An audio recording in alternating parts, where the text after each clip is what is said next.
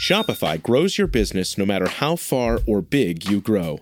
Shopify is the global commerce platform that helps you sell at every stage of your business. Whether you're selling your fans' next favorite shirt or an exclusive piece of podcast merch, Shopify helps you sell everywhere. Shopify powers 10% of all e-commerce in the U.S.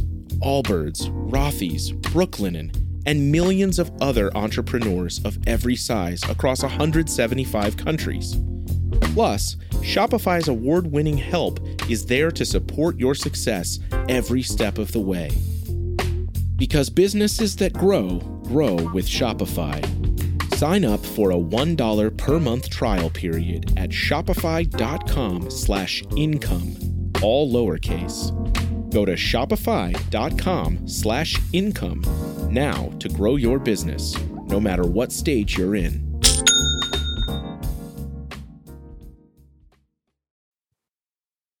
Hello, and welcome to another edition of Play Me or Fade Me. And thank you for joining us as always. Well, this is a special edition podcast to recap and reflect on our college basketball season. But before we do so, first of all, congrats to the UConn Huskies on yet another national championship. And I don't think I give this program enough credit.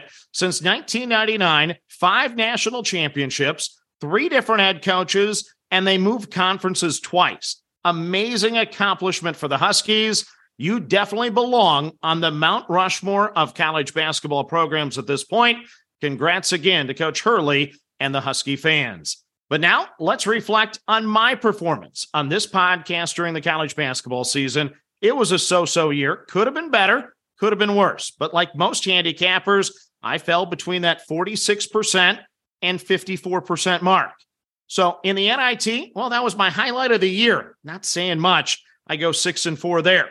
Conference tournament action, I went 31-26, so I turned profit in the conference tournaments. On Twitter, you guys made me money. We go 41-38, so thank you for the votes and thank you for the winners. In the regular season, I go 225-224.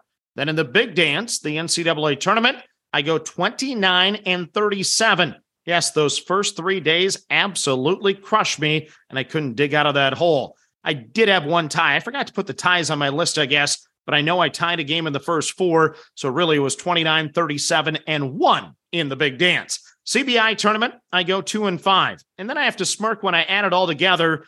I go 334 wins and 334 losses for the year. I break even 50%. And for me, I truly break even because I'm on Better Edge, plus 100 wagering. So I make no units, but lose no units thanks to the no juice, no fee wagering. Had I been paying the juice, it would have been a really bad year, losing 30.39 units. So what did I learn? Well, I was probably better in the non-conference, especially when I had the opportunity to play the little school, hosting the big school. I'll definitely be doing that again next year. And then, during conference tournament play, the revenge angle worked out for me. We eked out a little profit on that. Other than that, when I got too close to a team, things went wrong. You can insert your Fighting Illini jokes right there. Yeah, sometimes you see an early season game and you stick with that handicap the rest of the year because you know what the best version possible can be, and it can burn you 5-6 times down the stretch.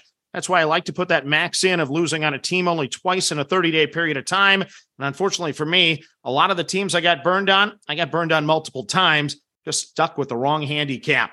So that's a learning experience. I'll reflect on things here in the next couple of months of how I can get better as a handicapper, what type of lines I did well with. I like the short numbers, of course. Did I win on home teams? Did I lose on road teams? Favorites, dogs. I'll analyze all of that and kind of reflect on it for next season to try to get better, because that's all we do, right? It's wins and lessons. Every year that we handicap, we learn what not to do. We learn some things that work for us. And over the course of time, hopefully we can continue to get better. But some years, the ball bounces our way. Other years, it doesn't. Sometimes we get the call. Sometimes we don't. And that's why I don't like to chase money. I don't put too many units on any of these games. And going 334 and 334 is not great. I'm not bragging about it, but I'll take it and I'll just move on.